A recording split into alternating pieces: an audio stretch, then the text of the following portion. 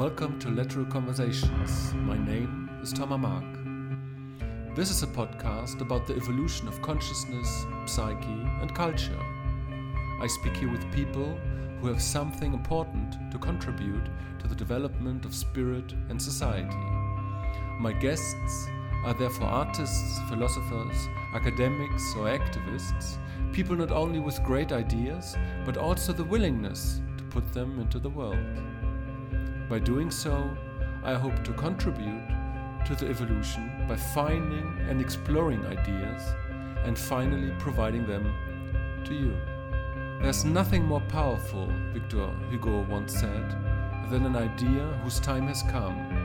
And if such a time for an idea has come, we can only find out by talking about them.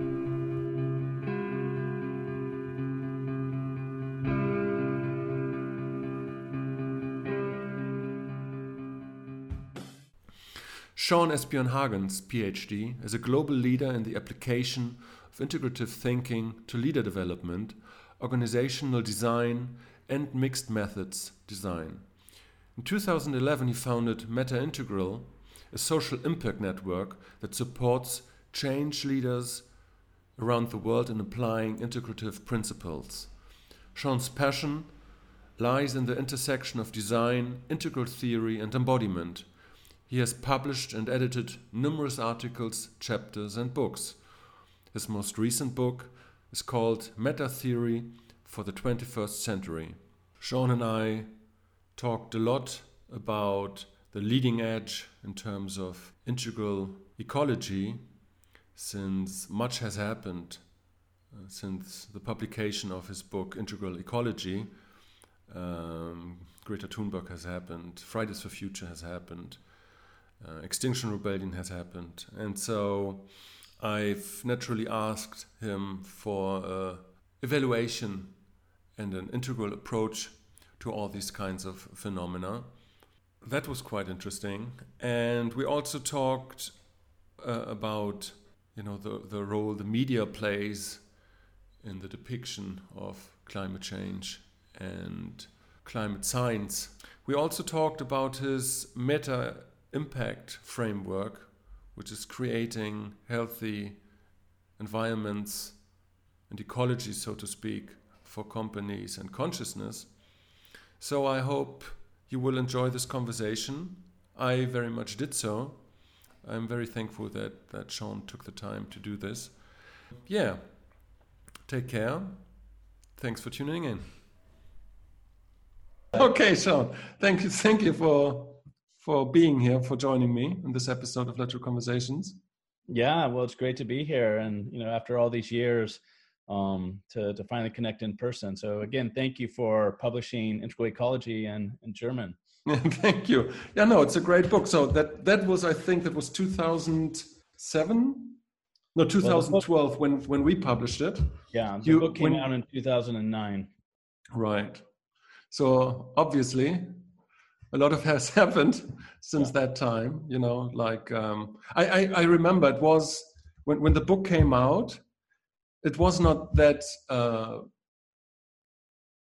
like climate and activism and Fridays for Future and Extinction Rebellion, which are now like daily news, basically, right, in all the media outlets. That was not the case 2012. So a lot of has happened in terms of media coverage, in terms of activism. But, my initial question to you would be like, from an integral leading edge point of view, like how did your perspectives develop since that time, or like from the scene from where you're in, like what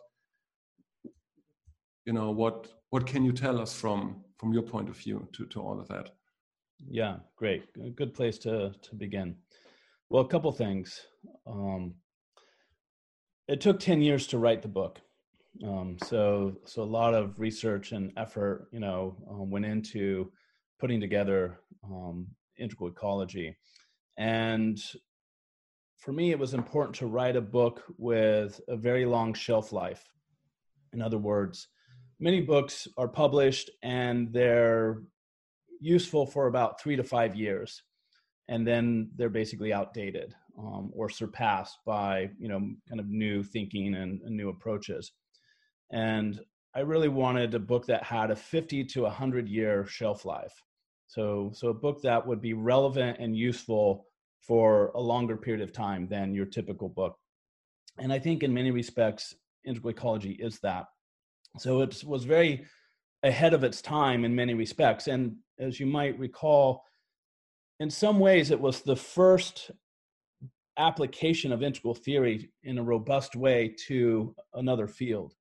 And since then, integral education and integral, medicine and, many relationships other, and whatnot. Yes. Yeah, exactly. But, coming out of the gate, in some ways, it was really the first, really substantial treatment of how might we take these integral ideas and apply them to a contemporary, situation such as environmental science, ecology, and so forth.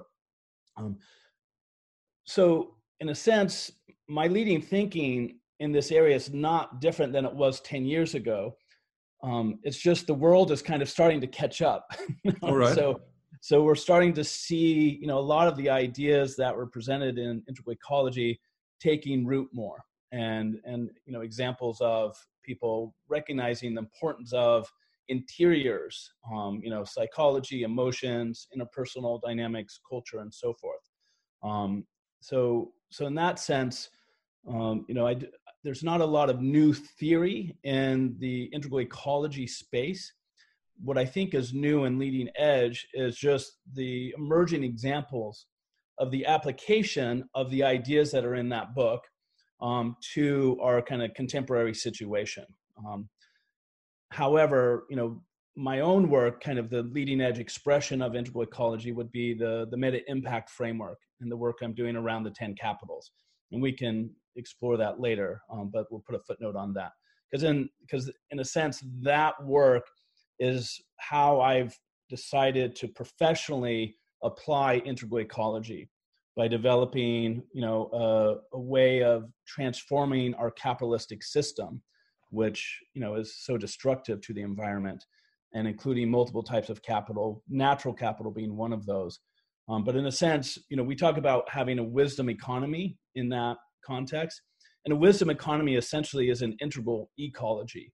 But let me go back and just talk about how some of the ideas of integral ecology have kind of been expanded and applied over the last 10 years.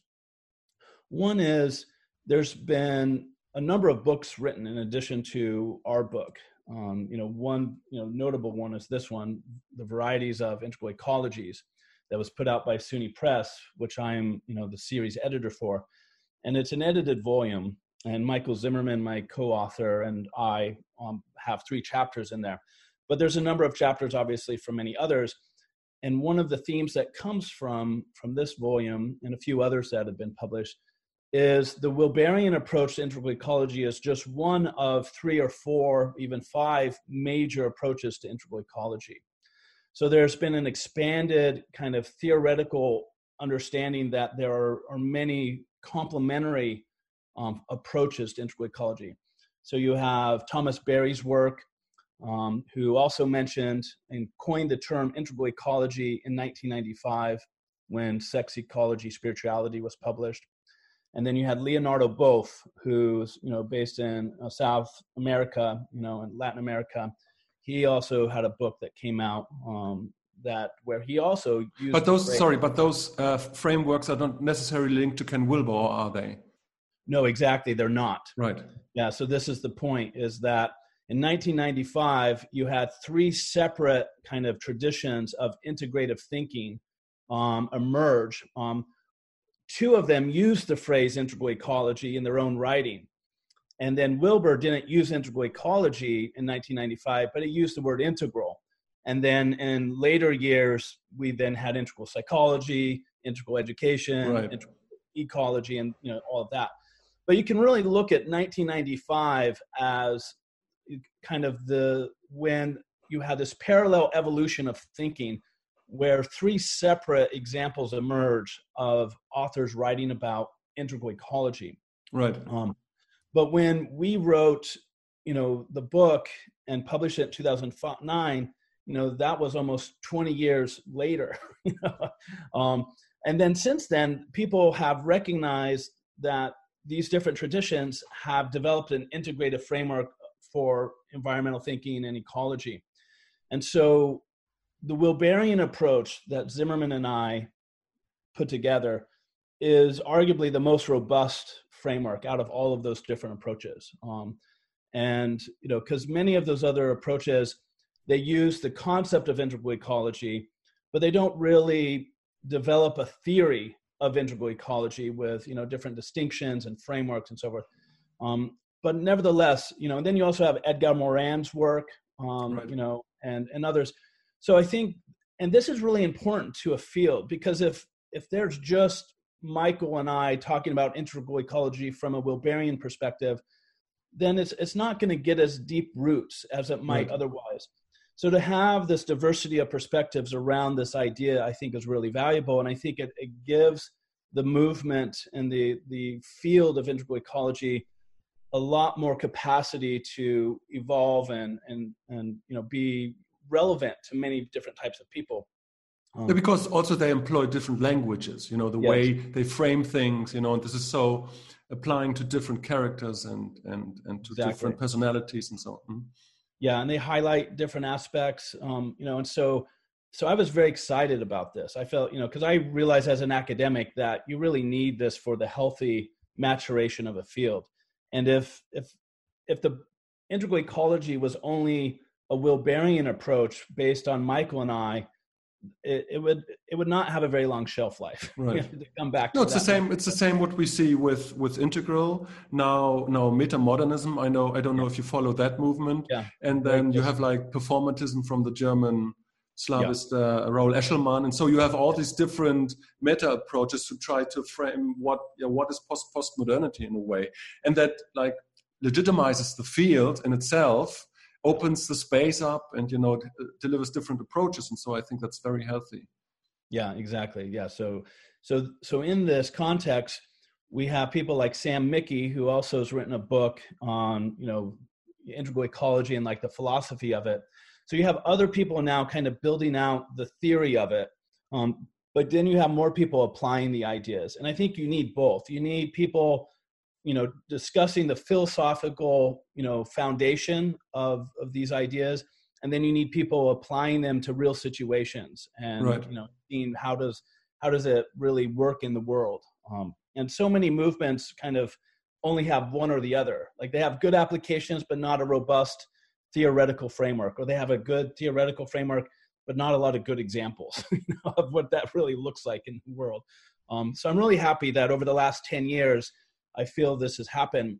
A big piece of it has been the encyclical. But I'm sorry to interrupt you, but are there conversations between those different frameworks, so to say, like, are you interacting with those people who come up with the different approaches of integral ecology, and does that inform your way of dealing with all of that, or is it still insular in a way? Both. Right. That's why this book that, Sam Mickey and others edited is so valuable, because it really formally brought together those different streams of integral ecology and really helped create, a foundation for this conversation across approaches.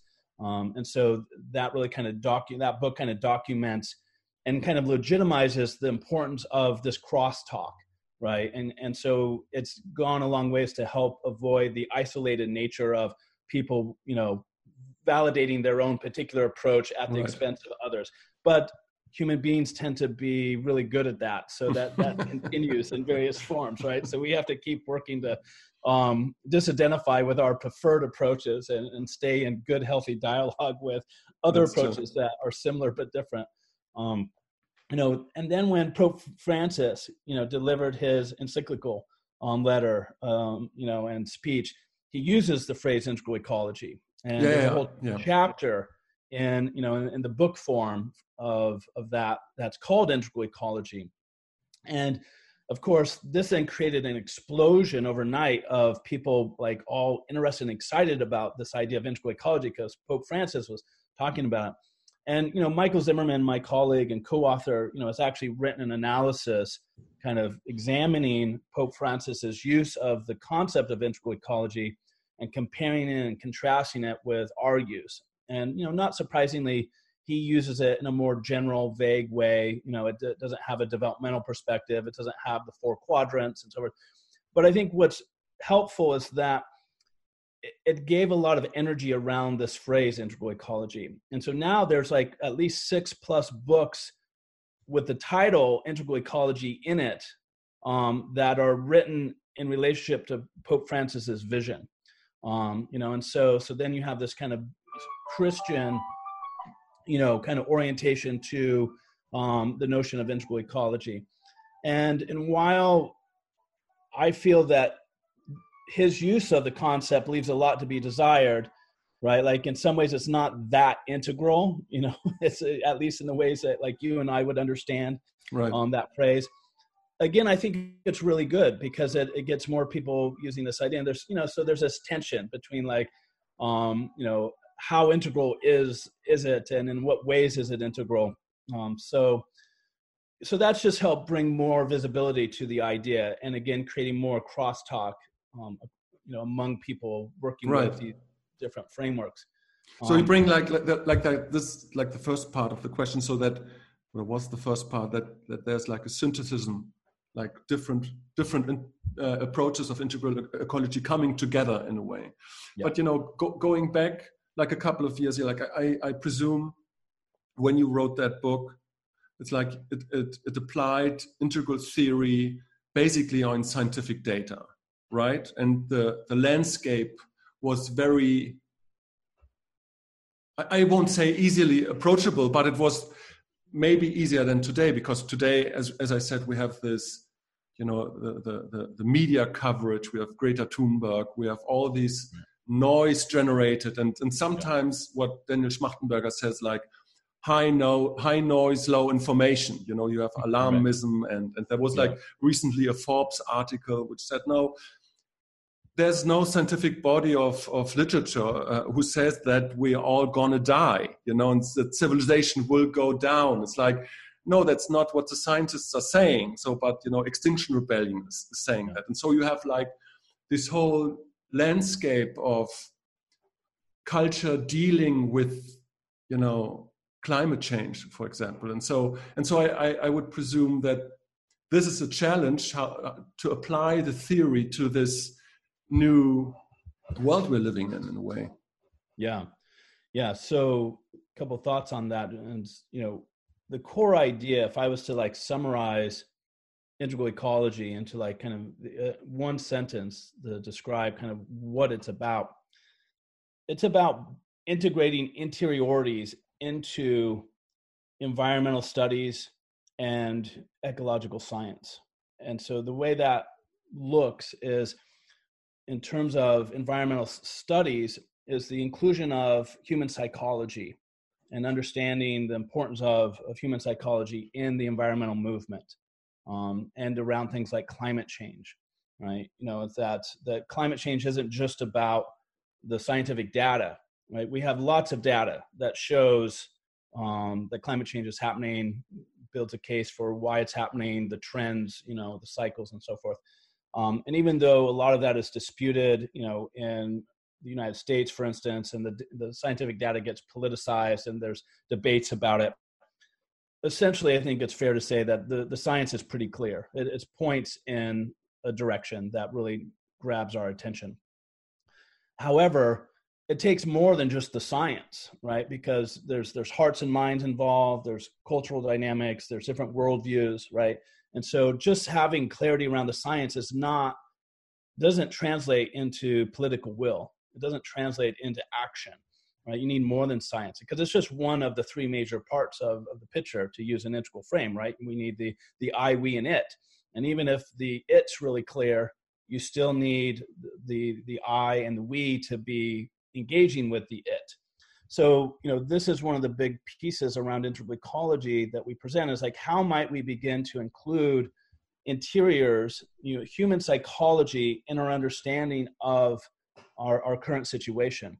And this is partly like, when you look at metamodernism and the alternative politics in Denmark and England and so forth, part of the main thrust of that is including the whole human and including psychology and emotions into the political landscape, right? This is kind of the big deal. It's like, wow, like, politics with a heart, in a sense, is kind of, one layer of what's happening there.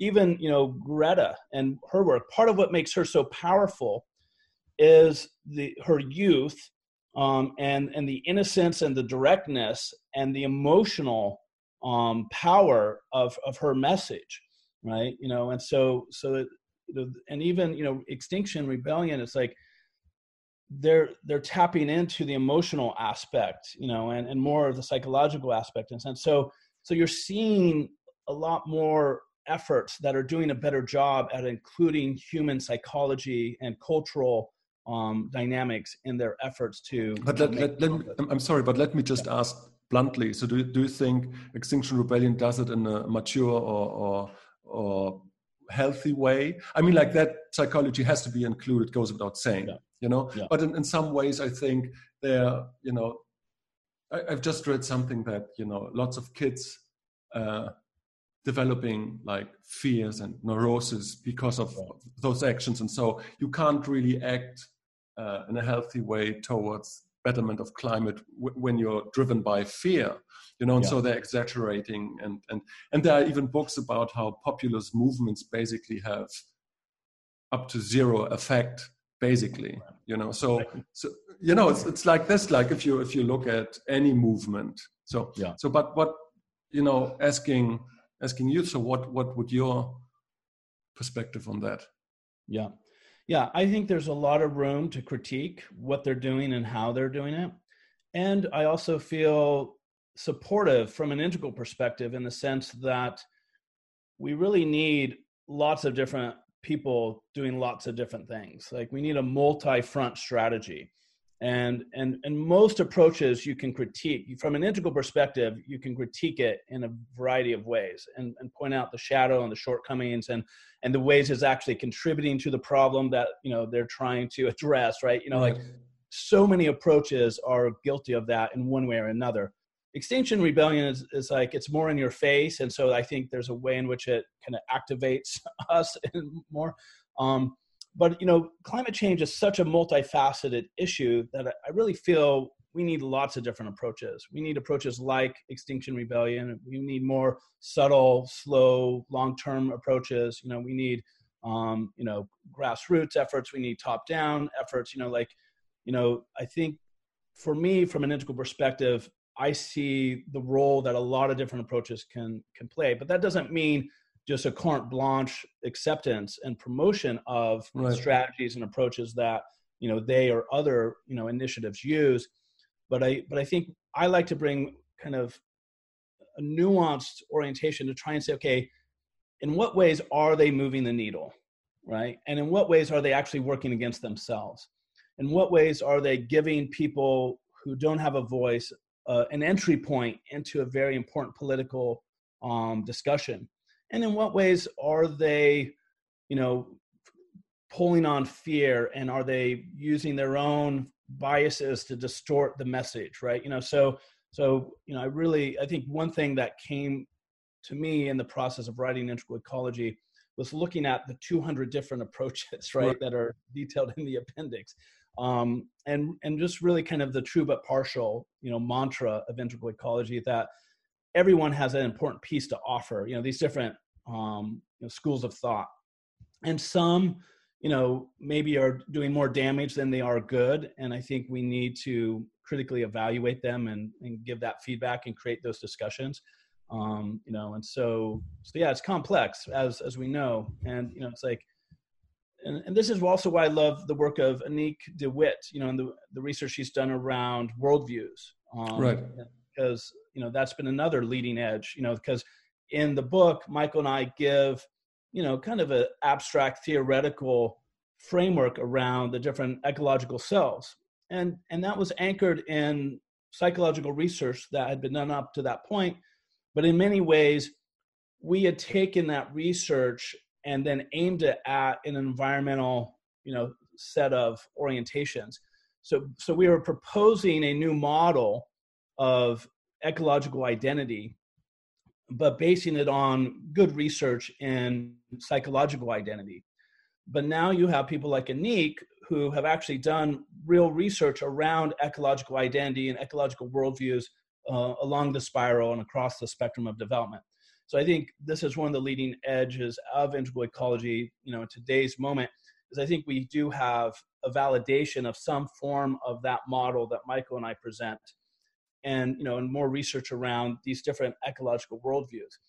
So something like Extinction Rebellion is much more kind of almost like a red level of ecological self, and so there is that would be like what? That would be kind of the eco warrior in that framework. Like in spiral dynamics, or in Wilber's altitudes, like red. So more kind of the egocentric or kind of tribal kind of intent, kind of. Okay. The us them dynamic, right? So in a sense, Extinction Rebellion is kind of a curious mixture of kind of an eco warrior sensibility with maybe some green postmodern mixed in and some kind of but it's like, but that serves for some people in their growth and development at certain points, right? So there is room in my mind for as healthy expression as possible of that type of approach. Right. The other thing that we're seeing, and then you have like Karen O'Brien and her work, and she's based in Norway, and she's doing work on climate change from a kind of a human geography perspective and social science perspective. And again, looking at worldviews, and, she's, Gail Hochachka has just been finishing up her PhD there. So you do have integral scholar practitioners who are using developmental theory and integral principles to look at climate change and understand it better. I don't know if you ever saw, but like in 2010, I wrote an article called The Ontology of Climate Change. And it looks at climate change from a ontological perspective, in the sense that, is climate change real? Because there's this big debate in the US, and still is to some extent, of like, it's real or it's not real. And so I looked at this in detail. Which is kind of weird. But I think it's just America right now, I think. Yeah. That narrative can change pretty soon. Yeah.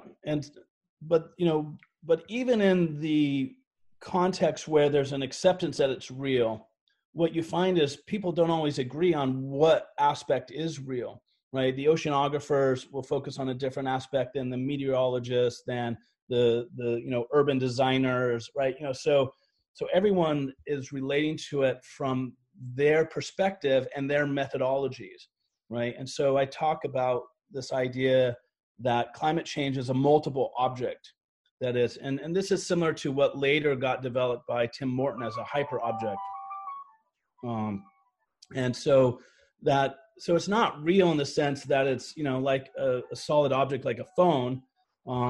It's a complex, ecological system that interacts with human systems. And so it's real in a very different way than a lot of things that we talk about as being real. And that, especially when you have different methodologies that are enacting different aspects of climate change, then they see different layers of the climate change phenomenon.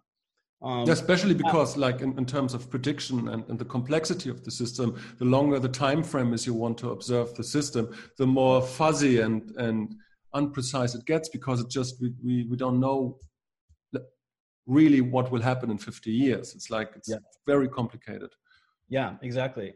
And there's this author, Anne-Marie Mol. She's based in the Netherlands, I believe, and she wrote this book about the body as the multiplicity of the body, and she looks at this disease and the different doctors in a hospital system that analyze this disease. So the people who do the x-rays, the people who do the blood tests, and basically each of these different specialties use different methods to analyze and understand the disease, but they end up basically enacting a different layer of the disease.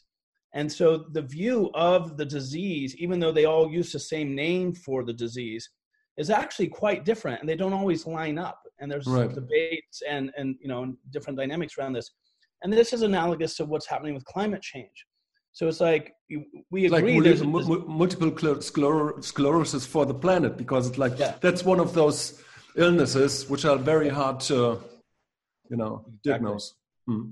Yeah, so it's like we can agree it's real that there is this disease, there is this climate change, but then when we get into the particulars, each different scientific approach to it, basically using its methods and its forms of analysis, enacts a slightly different, and in some cases very different, way of understanding it. And then the different scientists have a hard time talking to each other because they're not trained in those methods or those forms of statistical analysis and so forth. And so on the one hand, you have everyone saying it's real, in this version of the story, but then even those people who are agreeing it's real, what's real is different for each of them. Right. And so this is part of the complexity of it being a hyper object, to use Morton's phrase, or a multiple object, to use mine. And then it's hard to translate that into political will. And this is where then you get the US debates of, pointing out all the way that the science is politicized and not everyone's agreeing with each other. And so it kind of plays into that dynamic. I'm sorry, I have to come back to this because I find it so fascinating. There's a book by Noam Chomsky, which was strangely never translated into German, like Manufacturing Consent. It's one of his classics. And so I mentioned this because he explicitly, it's a playbook on how to manufacture consent. And so one of these 5 filters every media outlet needs is basically like an enemy. Like back in the time it was communism, then it was the war on terror, and now it's climate change. It's like you need an incentive for the reader to buy the next edition of the magazine or whatever. But it shapes the cultural and political discourse. But it's not an honest discussion. It's designed to make a buck, and so there's always this complete distortion of what basically you are talking about as a scientist. It's like different systems which try to act and interact with each other, but there's always something lost in translation. Yeah, no, it's a great point. Yeah, and and Michael Zimmerman, has done a lot of research around this dynamic of how science gets politicized. And I think that's a big issue, particularly in the U.S. And and it's like, and our political system is so polarized. It's worse than it's ever been. And this whole issue with Trump and fake news, it's like we're entering into a phase where the distinction between real and unreal is becoming meaningless. It's like it's not clear what's true and not true. And then even in terms of videos, you have deep fakes, right? Where people can, take, if you've talked enough and have, like an hour of you talking on YouTube, they can take and analyze your speech for each syllable and basically then have you say whatever they want and make it actually come through your voice. And then they can use, computer animated technology to make your lips move in the way that matches the speech that they're inserting into your mouth, and create a video where it actually looks like you are literally saying what they're having you say. And this is just where we're at now. Imagine how good these deep fakes are going to be, in a few years. No, it's like I told my friend, a friend of mine, 6 months ago, that it's just a matter of time till we have the new Marilyn Monroe picture. And 3 weeks ago, there was a company saying now we're having a new James Dean movie. That's that's so fucked up. Yeah.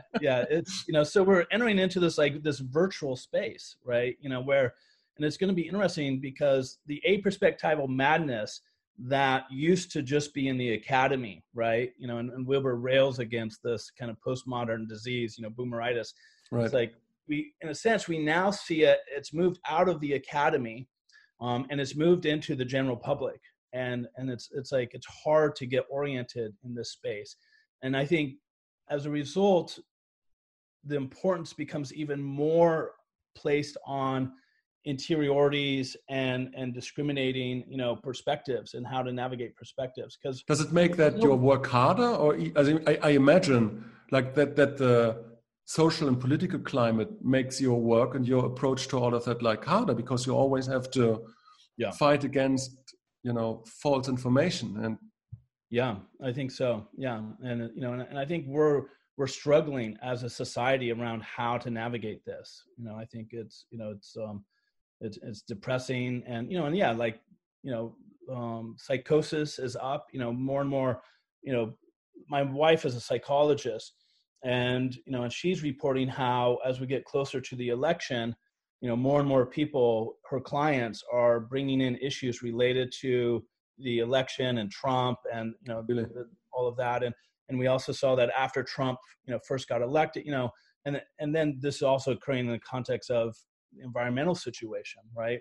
Where more and more, there's articles on ecopsychology that are coming out, and have been for many years, talking about the levels of existential anxiety that more and more people, and these are people who are not environmentalists. They're not, promoting, those kinds of ideas. They're like your average person who just is feeling the anxiety of our environmental situation. And it's creating more depression and more anxiety and more psychological discord. Right. So I mean, it's collective consciousness. I still remember the night Trump was voted. This was one of those nights I actually couldn't sleep. And I was just in the morning, like, still dizzy. I was looking at my phone, and my first thought, like, man, we're fucked. And, I'm German. Like, what do I have to do with, right. With Washington? Nothing. But it was like such a deep global shift. We are all influenced by that in some way or another. So there's this mantra in the book, things are getting better, things are getting worse, things are always already perfect. And I think this applies to this part of our conversation, where on the one hand, I'm pointing out that things are getting better because more and more people are realizing the importance of integrating the interiors into environmental, activism and thinking.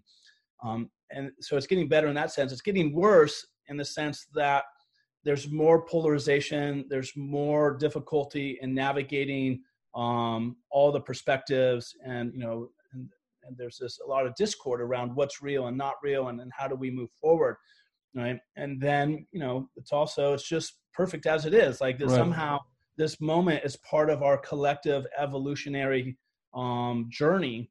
Like if you just look at one interesting fact, Trump.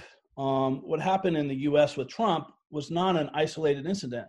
We've had, the alt-right showing up in Australia, in Britain, and Germany. It's like it's a global phenomenon. Trump is just a particular version of that phenomenon, sure, right? And kind of an extreme, expression of it that's kind of shocking. But so that's the disaster, right? Because one thing we talk about in integral ecology is the dignity and the disaster. The disaster of Trump is, we can give a long list of that. The dignity of Trump is, one way of thinking about it, is he's part of this bigger picture of cultural evolution. And he's created a very strong polarity in a particular way. And whenever there's a polarity, it creates, right. A dynamic. Right. And so we had, in our last, general election, we had more women running for office than ever before. We had more people of color running for office than ever before. We had more gay, lesbian, and transgender people running for office than ever before. That was in direct response to Trump, right? So there is a very interesting way in which we have more diversity in the American electorate than ever before, and yet it's more conservative and disappointing than ever before, right? So you often kind of get these things kind of go hand in hand. It's like, right. it's worse and it's better, and it's always already perfect, in the sense that this is just the play of evolution, and it's not to we don't use that to sit by and watch idly, right? We use that as a mode of witness consciousness to not be caught in the drama, right.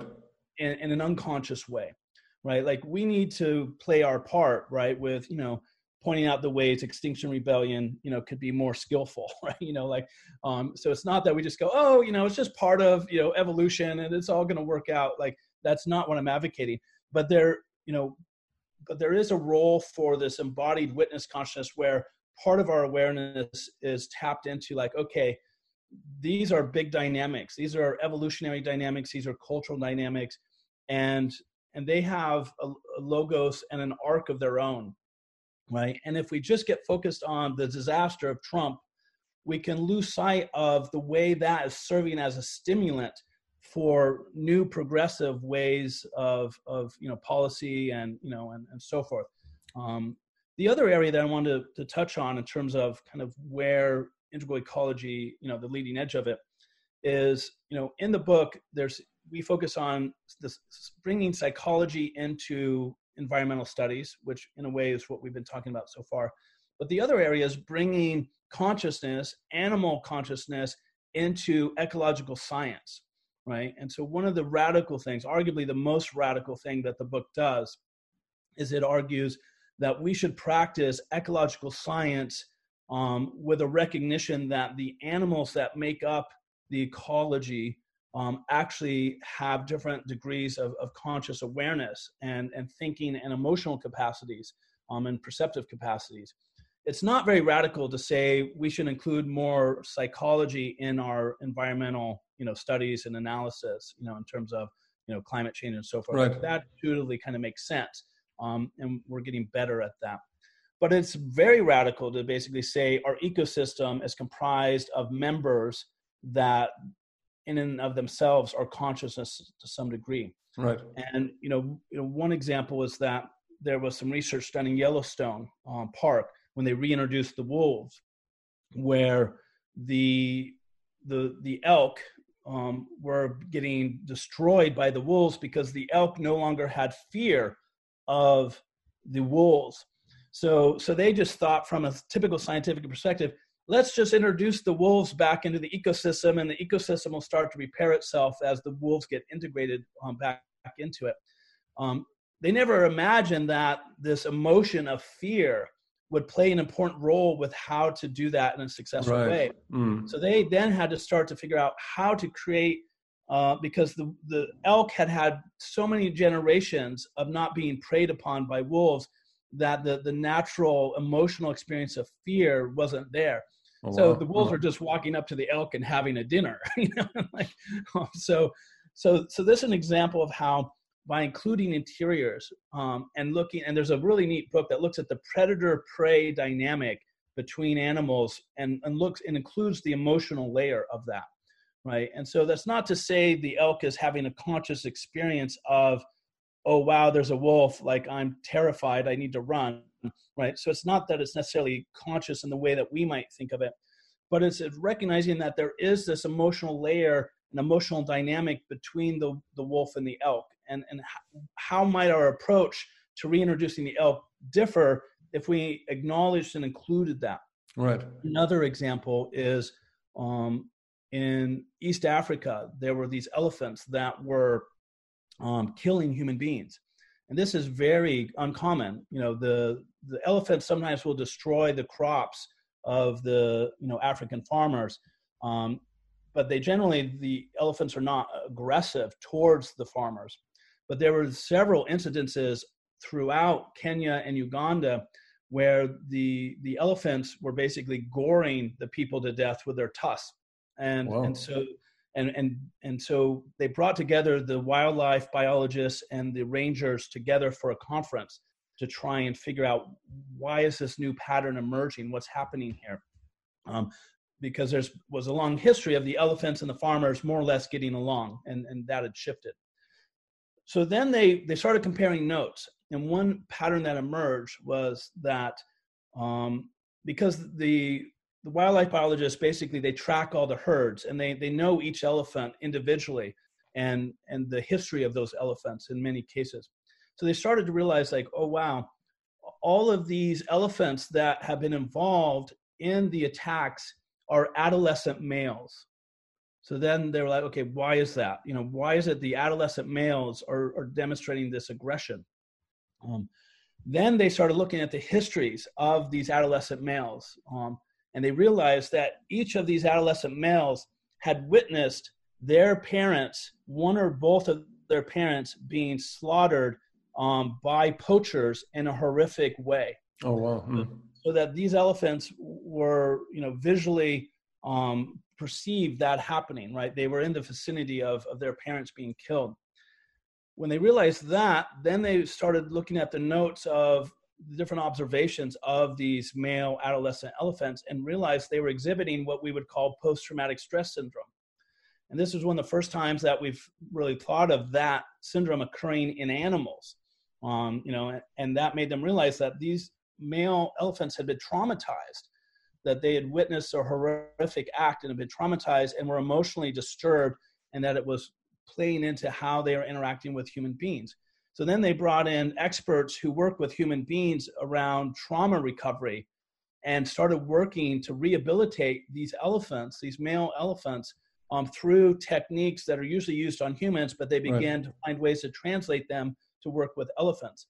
Now, elephants, if you look at their brain and comparative it to the human brain, their limbic system is much bigger proportionally than ours. So arguably, you could say, and based also on the neuroscience of it, that they have a much more sensitive, stronger emotional dimension than we do. So if we then think about how we would respond to seeing friends, colleagues, parents, getting killed in that way, how that would traumatize us. And if we then realize that it's possible, they're even more emotionally sensitive than we are, that then a picture starts to emerge of what's going on here. Right. So there are more and more examples of ecologists, including different aspects of interiority of the organisms in the ecosystem. There's been a lot of research in the last 10 years on plant intelligence, and that basically plants have essentially what we would call neurons and have a neurological basis.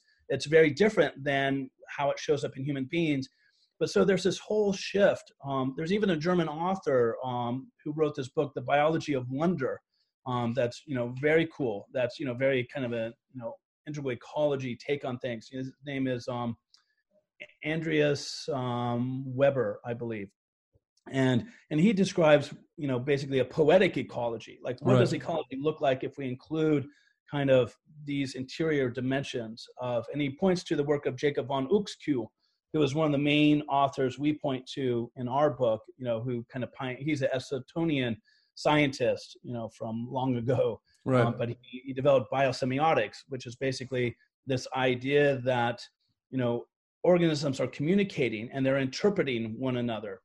And so an organism that's better at interpreting its environment is going to have a survival advantage. And so it's not just survival of the fittest in terms of nature red in tooth and claw, as the phrase often goes, right? So it's not just about genetics, but it's also about the lower left and the cultural and the meaning-making process that organisms participate in and how they interpret their environment. So there's more and more examples of ecological science that are incorporating some of these insights that, we really pioneered in the book. And so I think, again, these two main insights, we need to include psychology in our approach to the environment. We need to include the interiors of organisms in our approach to ecological science. Both of these, elements, I think we're seeing more and more examples of that occurring. And so in that sense, I'm very gratified that the book was ahead of its time in a sense and was able to point to, a couple areas that I think are really important that, we're seeing more and more inclusion of. Right. I would like to talk a little bit about our potential behavior. Yeah. And so, because you mentioned the developmental scale of ecological behavior, like being more reddish or more warrior eco. Yeah. So, like when you go up like this stage and to a mature, like integral stage of ecological awareness and action, I think. So because I always feel like it's not sufficient just to take your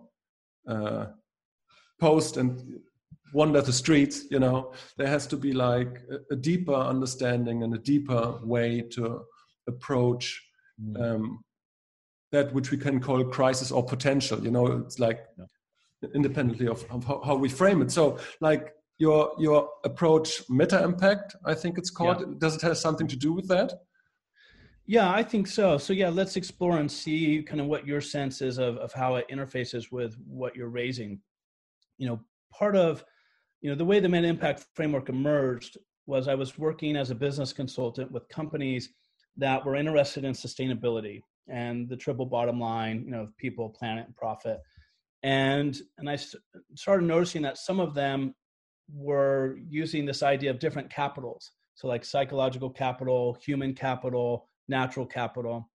And so I started to research these different frameworks that had more than one kind of capital. And there's lots of different frameworks out there. I found like over 20.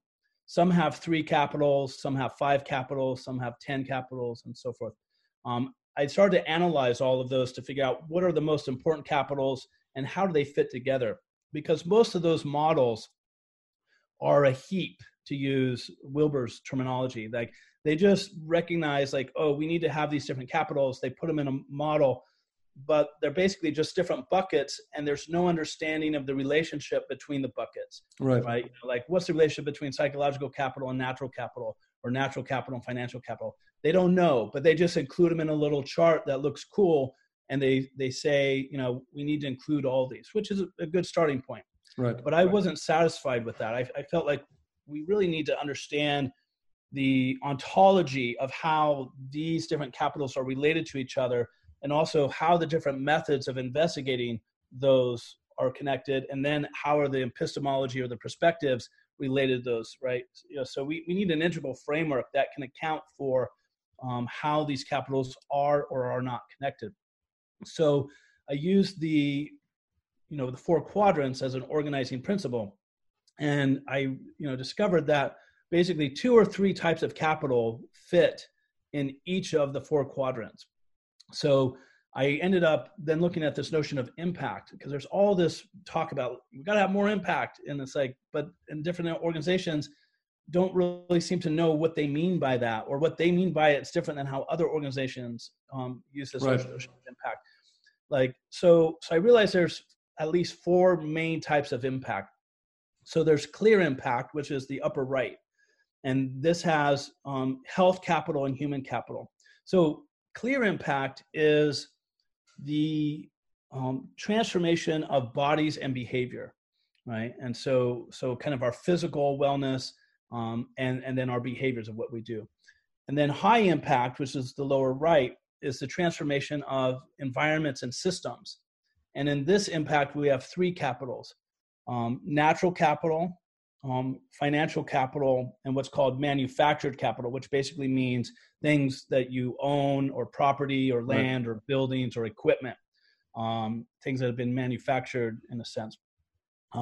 And so most approaches are wanting to have impact in terms of clear impact or high impact, right? So usually when you get impact reports, they're usually giving you statistics and numbers related to kind of how behaviors have changed or how the system has changed.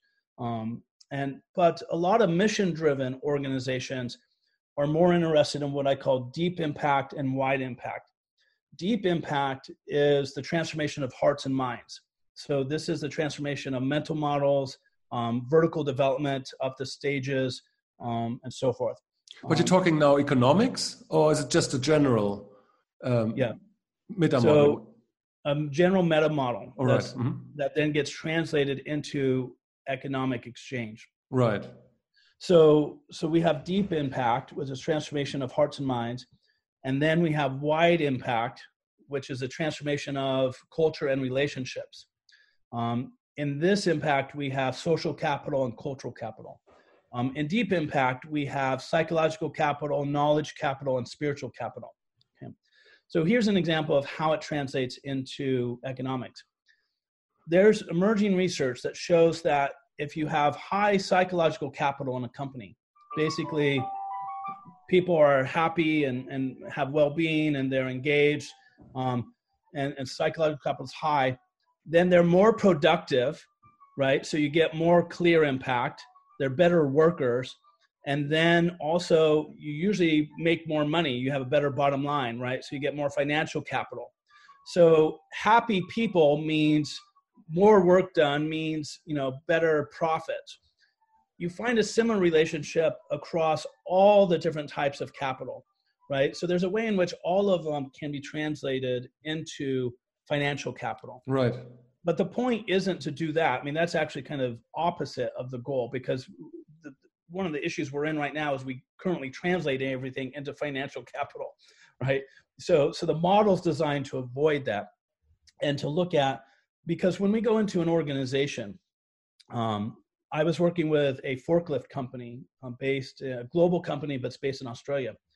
And they have these tablets that forklift drivers have to work with before they get on the forklift. And Right. It's part of the safety check and, looking at the equipment and, making sure that the driver that's driving is certified and these kind of things. So they sell this to the market based on 4 types of capital. Knowledge capital, because you get real-time data. Health capital, because you increase safety and you reduce incidences where people get hurt. Financial capital, because you save money through using the software and managing all of this, makes the system more effective. And knowledge manufactured capital, because you're able to manage the equipment and repair it in better cycles, and so the equipment lasts longer. Right. So they sell their product based on these 4 capitals. And the thing is, all the other competitors are also selling their product with those same 4 types of value propositions. I asked to see the customer satisfaction value data. So they gave me all these survey results that they had done like 6 months ago of why customers like their product. So, and I looked at all these different statements. The customer said, "Oh, I like it because it allows me to, keep track of things. It allows me to do this." So I looked at all that, and I started taking the statements and putting them in the 10 capitals. Right. Because I was curious, what do the customers say is the value of this product, right. versus what does the company say about its product?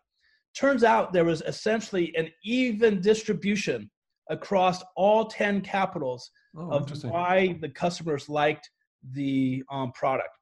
And since then, we have found this to be a pattern, that most systems are what we say trafficking in all 10 capitals, right? But most of the other capitals are informal, and most of the other capitals are more interior based. And so by working with an equal distribution? No, an equal distribution around the scale? All right. Yeah. The spiritual capital was a little less, but there were a few there. But most of the others was pretty even. And some statements could be viewed to fall into 2 or even 3 capitals, right? So depending on how the statement was phrased. But we find that most systems, organizational systems, for example, are actually, they include all 10 types of capital. And so when you start to align your measurements to include more than just the 3 or 4 that you currently include, and you start including spiritual capital, psychological capital, social capital, natural capital, you start to get a checks and balance where all these different values start working on behalf of each other. And so you actually get a higher, profit margin by tending to the other capitals. Right. And this is essentially a healthy ecosystem, right? This is essentially integral ecology in the context of an organizational or economic system, right? And so that makes sense. By including the interiors and translating it into metrics, right? So we use first, second, and third person metrics for each of these capitals. So like with psychological capital, a third person assessment would be like doing the Myers-Briggs evaluation of a personality or Enneagram, right? Or levels of development. So you can use like the sentence completion test or the LDMA, these different, assessments to say what's the structure of consciousness of the people on the team. So that would be a third person assessment. A second person assessment would be coaching or mentoring, right? And working with, person and helping them build more psychological leadership capacity over time. A first person would be, including meditation or moments of silence at the beginning of a meeting, or doing different types of journaling, right? So that, and more organizations are including this kind of thing. So you can grow psychological capital through first person practices, second person practices, or third person practices, right? And you can measure psychological capital through each of those as well. So we often will come into an organization and do an analysis to see which capitals are they measuring formally.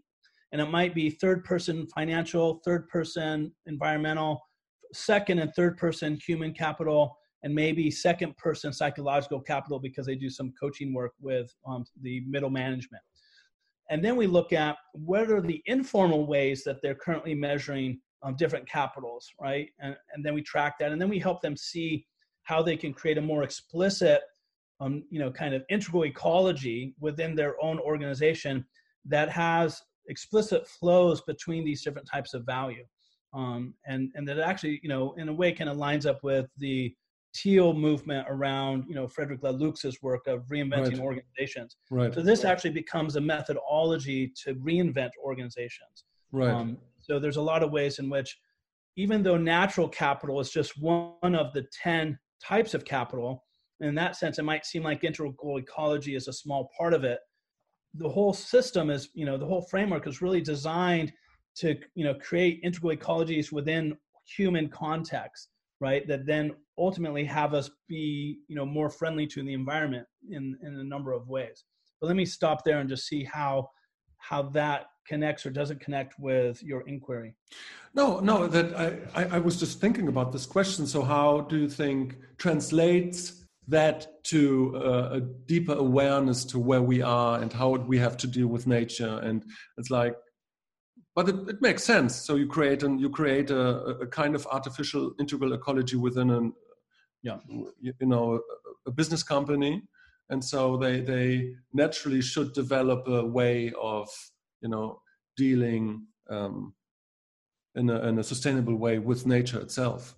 Yeah. I would presume. So is that what happens?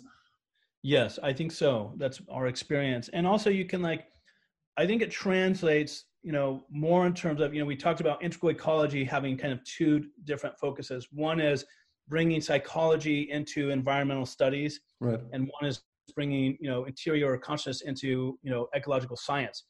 I think the meta impact framework engages more the first idea, right? Where, so you could take the meta impact framework and you could do an analysis of Extinction Rebellion and say, okay, what are the capitals that they're working with the most, right? And what's their relationship to each of the capitals? And how are they engaging and including and cultivating those capitals? And what's the kind of integral ecology of those capitals within their movement, right? And so then you can see blind spots, and you can see different ways in which certain capitals are left out or excluded, right, or denigrated.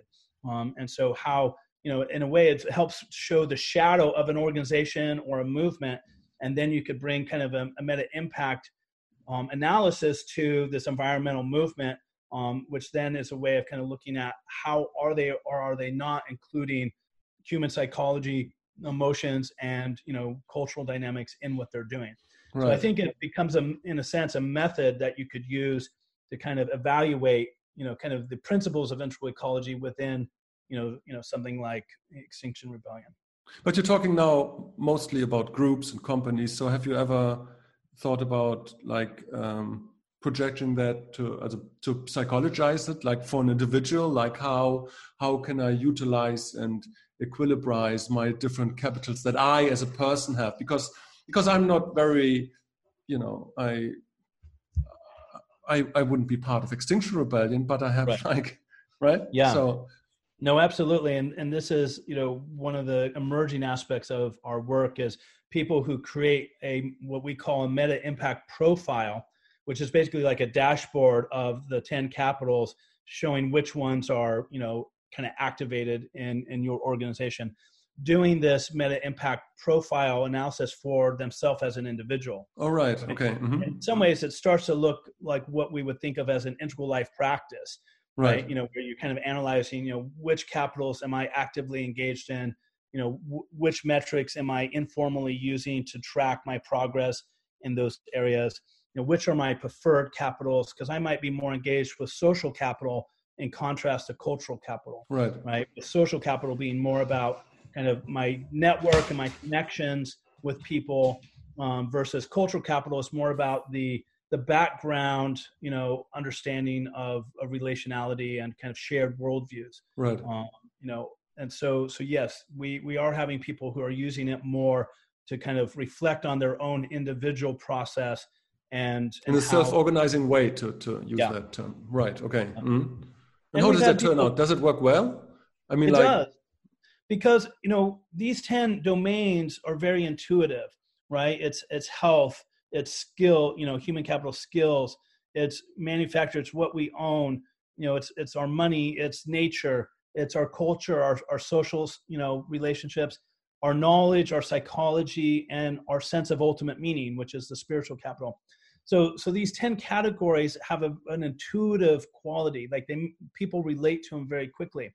And then also, if you look at something like Bhutan and their approach to gross national happiness, over the years, they used to have 7 domains, and then it became 9, and now it's 10. If you look at their 10 domains that they use to analyze gross national happiness, 8 of them are exactly the same as what we include, and then the other 2 are similar. They just kind of combine them in a different way. Right. So I find this over and over again, that these kind of 10 areas just naturally show up because they're just like a good checklist. Like they're just kind of like the basics. Right. And so in that sense, I think people find it really easy to work with the framework and translate it into their own life.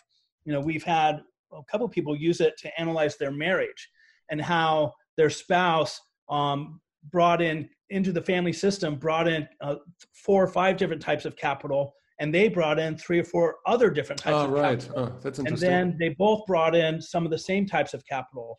So it helped them look at the marriage as a system and a dynamic between, kind of how each of them were contributing different types of value to the family system. One was making more money, but one was doing, more tending to the kids and the cultural aspects. And one, so it's interesting how people are using the framework, not just in an organizational context, right, but individually, as you're saying, or also kind of in more intimate settings like right, a relationship or a marriage. Okay, so the next question is kind of personal, but it ties into all of it. So you talked about, it's this perspective, everything is fine, everything is perfect, everything is getting worse, climate's getting worse, alarmism is getting worse, the polarization, and everything is getting better in a way. And so, but this is like kind of a spiritual or at least metaphysical stance to what happens, like to hold all these 3 perspectives all at once, but you have to engage with the world. You can't live in that space. You have to make concrete decisions and you have to act. So how do you do that? How do you translate that? Yeah. And it's a tough question, so I'm glad you've asked it. For me, this phrase, things are getting worse, better, and are always already perfect, is an ongoing practice, and it looks different in different situations, right? So it's not a cookie cutter formula. It's not, the answer is not always obvious. And so my practice is to really feel how it's getting worse, in a particular situation, really feel the grief, the anger, the fear, the anxiety, to give myself room and permission to do that. And interestingly, like this is one thing that Extinction Rebellion, I think, is good at. They often bring in the grief element, right? So that's one way that they bring in the kind of psychological aspect. So it's to feel that, and then from that, you feel the movement. Sometimes you can collapse, and I can collapse and just feel like, fuck, like, how can I make a difference, right? So it can get overwhelming, but I try and stay short of that, right? I try not to let it go that far. Right. If it goes that far, then I use one of the other 2 to kind of pull me back from the edge, right? Okay. So the practice is to use the things are getting worse to put me in direct contact with the pain such that I'm motivated to do something, right? Because often, change usually, and I see this all the time as a coach working with clients, if people do not feel the pain point, they don't transform, right? And so a lot of time the coaching work is bringing people back into contact with pain point, and that serves as the motivation for them to make new moves that theoretically they want to make, but then they don't make it because they're not feeling the pain sufficiently. But when they're in touch with the pain, then they will take the risk of making a new move, right, in ways that they wouldn't otherwise. I mean, it's like the old saying, sorry, like that pain motivates more, well, hurts more than joy makes happy, you know? Yeah. So that's the noticing that things are getting worse kind of plays that role. Then things are getting better is the piece where then feeling the pain and feeling the desire to act, then I use things are getting better to look out and see where is progress being made? Where are the breakthroughs? Where is there opportunity? You know, how are things moving forward? And maybe not in a straight line. It's kind of clunky and this way and that way, but then that puts me in touch with hope and possibility. Because if I'm just acting from pain and trying to do something from pain without hope, usually there's a lack of vision. Usually the activity is short-sighted. And sometimes it'll even be self-sabotaging, right? So there's something about connecting with things are getting better that puts me in touch with a larger horizon of what's possible, that then allows my action to be more skillful, to better serve me and better serve, you know, the people or movement that I'm part of. And then the things are always already perfect is a way of checking to make sure that I don't get lost in either the pain or my cool idea about how I think I can help, right? It's a way of checking the ego and making sure that I disidentify with both of the worse and better aspects, right? So that I don't get lost in those. And I hold all three in a creative tension.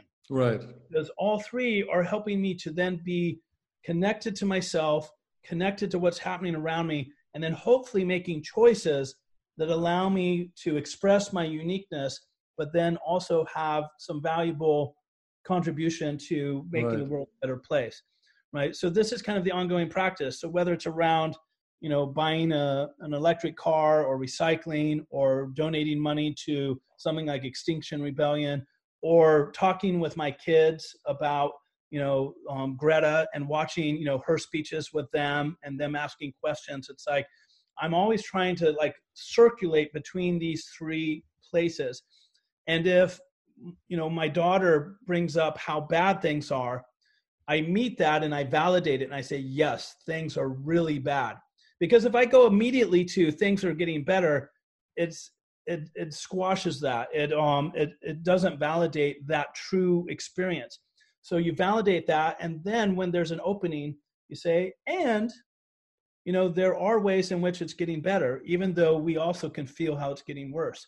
And then, but you can perfectly construct like an ideology, I would say, where you are like a glaring optimistic futurist, where you say, yeah, of course, man. I mean, we need problems to advance. You know, we need problems to overcome, to create new technologies. Without problems, that would never be the case. We have always have problems. The Second World War, the first.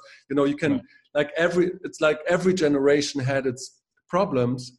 But so you can perfectly create somebody like an ideology. It's like based on this positive, you know, everything will be better, because it's like kind of also our nature to overcome and to strive and to, you know. Yeah. So there, you know, a few years ago, there was a very popular movement that's still around called Bright Green. And it basically is a techno utopia orientation that technology is going to save the environment. We don't need to get all worried about, you know, climate change and this and that, you know, that the technology is going to eventually allow us to address all these issues. So it's a super positive, super technology driven perspective and approach. And so for me, that's an approach that's all about things are getting better, and there's no connection or relationship to how things are getting worse. Right. So you need it's getting worse to help temper that. If you just are connected to things are getting worse, you know, it's eco dystopia. It's like, you know, apocalyptic thinking. It's like, you know, it goes south very quickly. It's like, you know, it can be a very depressing approach. And so you need some of it's getting better to kind of help, you know, pull that back from the edge. Right. So you have different environmental movements that tend to over-identify with, you know, one or, you know, those And so for me, that part of that practice is like having a healthy relationship to each of them. In some situations, like with climate change, I might feel it's getting worse more than I feel it's getting better, right? And then it's something else around, regenerative agriculture, I might feel it's getting better more than it's getting worse, right? So in different contexts, there might be a different combination of these three perspectives. It's not that you should have an equal amount of all three in every situation, but it's that you have a relationship with all three. And then if you get overly optimistic or depressed about any given situation, then connect with things are always already perfect. Yeah. It's like how you say in the United States, checks and balances. Every stance, checks and balances the other one, because you need it's basically a spiritual insight. It's that, like everything is perfect. It is like super serious everything, and at the same time it's just a game. It's just manifestations after manifestations. It's like, we at some point we will die, and so that's part of the game. It's not, there will be a last generation of humans that can be in 50 years, in 500 years, in 50,000 years, and they will fail, and that's part of the game. And so, but from cosmological perspectives, it doesn't really matter how many zeros after the 5. It's just like we have to deal with the eternal play, the nature of the play of the thing. Yeah, beautiful. Yeah, exactly. Right. And to come back to Trump, right? If we just focus on how Trump is making things worse, then that's a really depressive, place to be, because we're kind of stuck with him for now. But if we, in addition to that, we also stay connected to how he's making things better. More women, more diversity, is in office, has been elected. The Me Too movement would not have happened, I don't think, without Trump. Probably right. And there's been some interesting psychological analysis that when someone is untouchable and who has, blatantly, violated women, right? We had over a dozen women come forward and say, Trump forcibly kissed me, or this happened or that happened, right? And there was no consequence to that. So that created this dynamic where basically, because the American culture felt frustrated by that here's a guy who, it seems pretty clear, has a history of treating women badly and basically forcing himself on them in different ways. Right. But that he's not getting held accountable for that. That pissed off people at a deep unconscious level.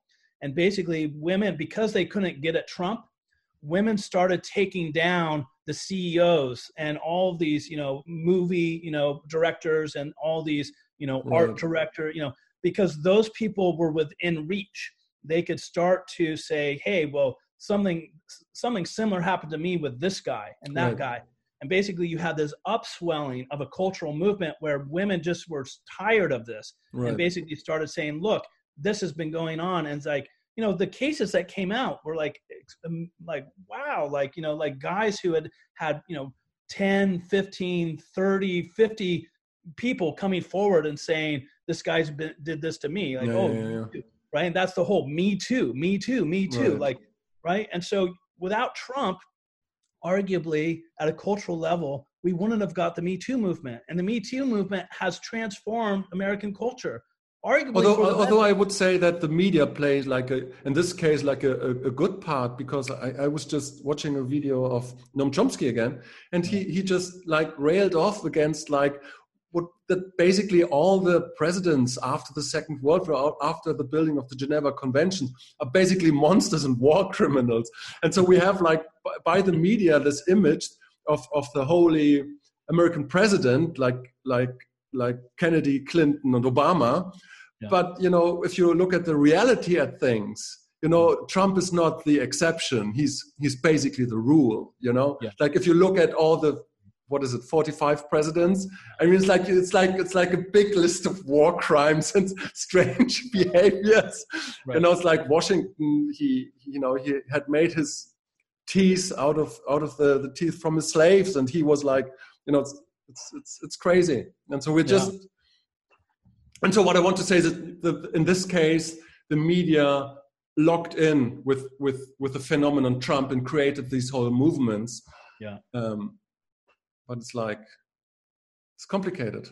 Yeah, it is. I mean, another layer of this too is, Obama arguably was our most evolved president. He wasn't necessarily an effective president because of the polarization of the political parties. So he had a hard time getting things through that he was, working on. But, Right. You can make a case that in terms of an integral map, that he was one of the most integrated and involved beings in the presidency in terms of levels of consciousness. Probably. So we went from that to, and a black president at that, to basically, the most devolved, narcissistic, white nationalist president that we've ever had. So you have this extreme polarity of Right. Obama to Trump. And I feel that's not by accident. Like that's expressing a bigger cultural polarity, and that there's something about that is worth exploring and understanding better.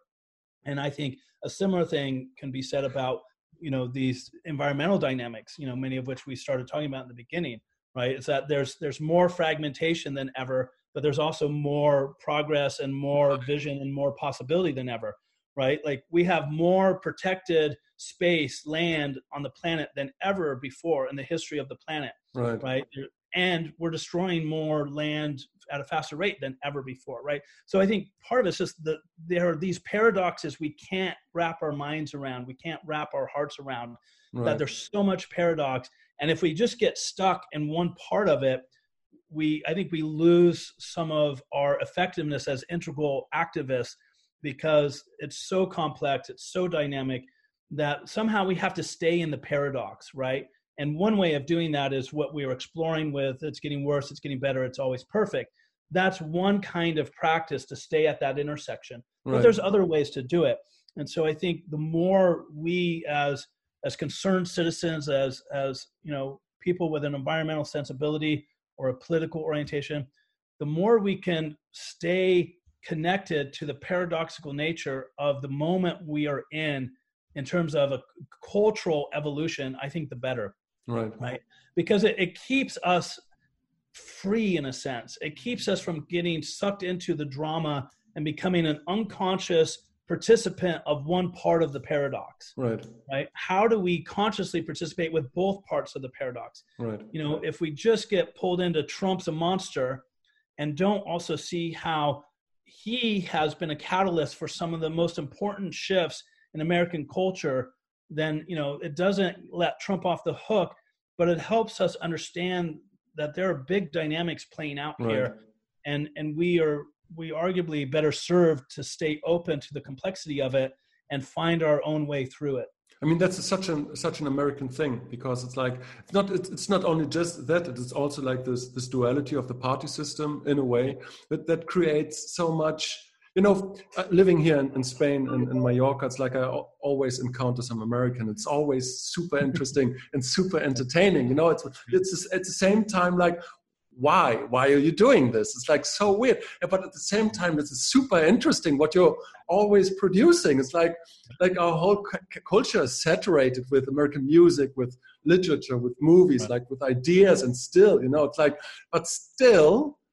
You have like Trump in office. It's hugely entertaining. It's like always, and I think because you have this party system and you have like these dynamics, it's easier to observe, the schisms in cultures. I mean, you see it in Germany and Europe as well, obviously, but it's it's so polarized and so precise, visible in the United States. It's super interesting. Yeah. Oh, absolutely. Yeah. And sometimes it's embarrassing to be an American, and sometimes it's like the best thing in the world. Right? Like often when I was younger and I traveled around the world, I always told people I was Canadian. Is that true? Yeah. Because there were so many like strong reactions to, all the different projections on being American. But, but there's also so much to be proud of with our country, like you're saying, the literature and the movies. And yeah, but again, it's this paradox, right? It's like, and here's another one, right? The Nordic countries, right? Thinking of meta-modern, movement and the Nordic secret, and just the, how the Nordic countries always are being identified as the happiest countries on the planet. Right. Well, there's something to that. They are. And at the same time, they're more depressed and highly medicated than almost any other part of the world. True. So there's this paradox that they're the happiest and they're the most depressed.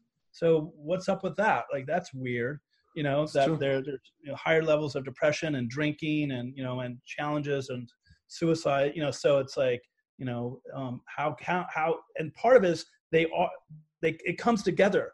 They are the happiest. And as a result of being the happiest, they also are the most depressed. Right. It's like, there's a weird way in which it makes sense that actually shows up together, that because of just the way reality seems to be expressing itself in polarities over and over exactly again. Yeah. When you find this everywhere, especially in ecology and the environmental movement. Nice. So Sean, you're coming to Germany, I've read, in January, right? Yes, in January, for a week. And we're doing 2 one-day seminars on the Meta Impact Framework. And so, we're very excited. I haven't been to Germany before. Right. Where will you go to Berlin, or where will you go? Yeah, Munich and Berlin. Right. Okay. Yeah. And so the events, where you can find it on the Integral website, on your website, or where is that? Yeah, it's on our website. So, www.meta, all one word, .com. And there's, in the navigation bar, there's a place for events. And it gives the details of both events and signups. And, and then also people can email me at Sean, SEAN, at metaintegral.net, NET, if they're having a hard time finding the info, and I'll hook them up.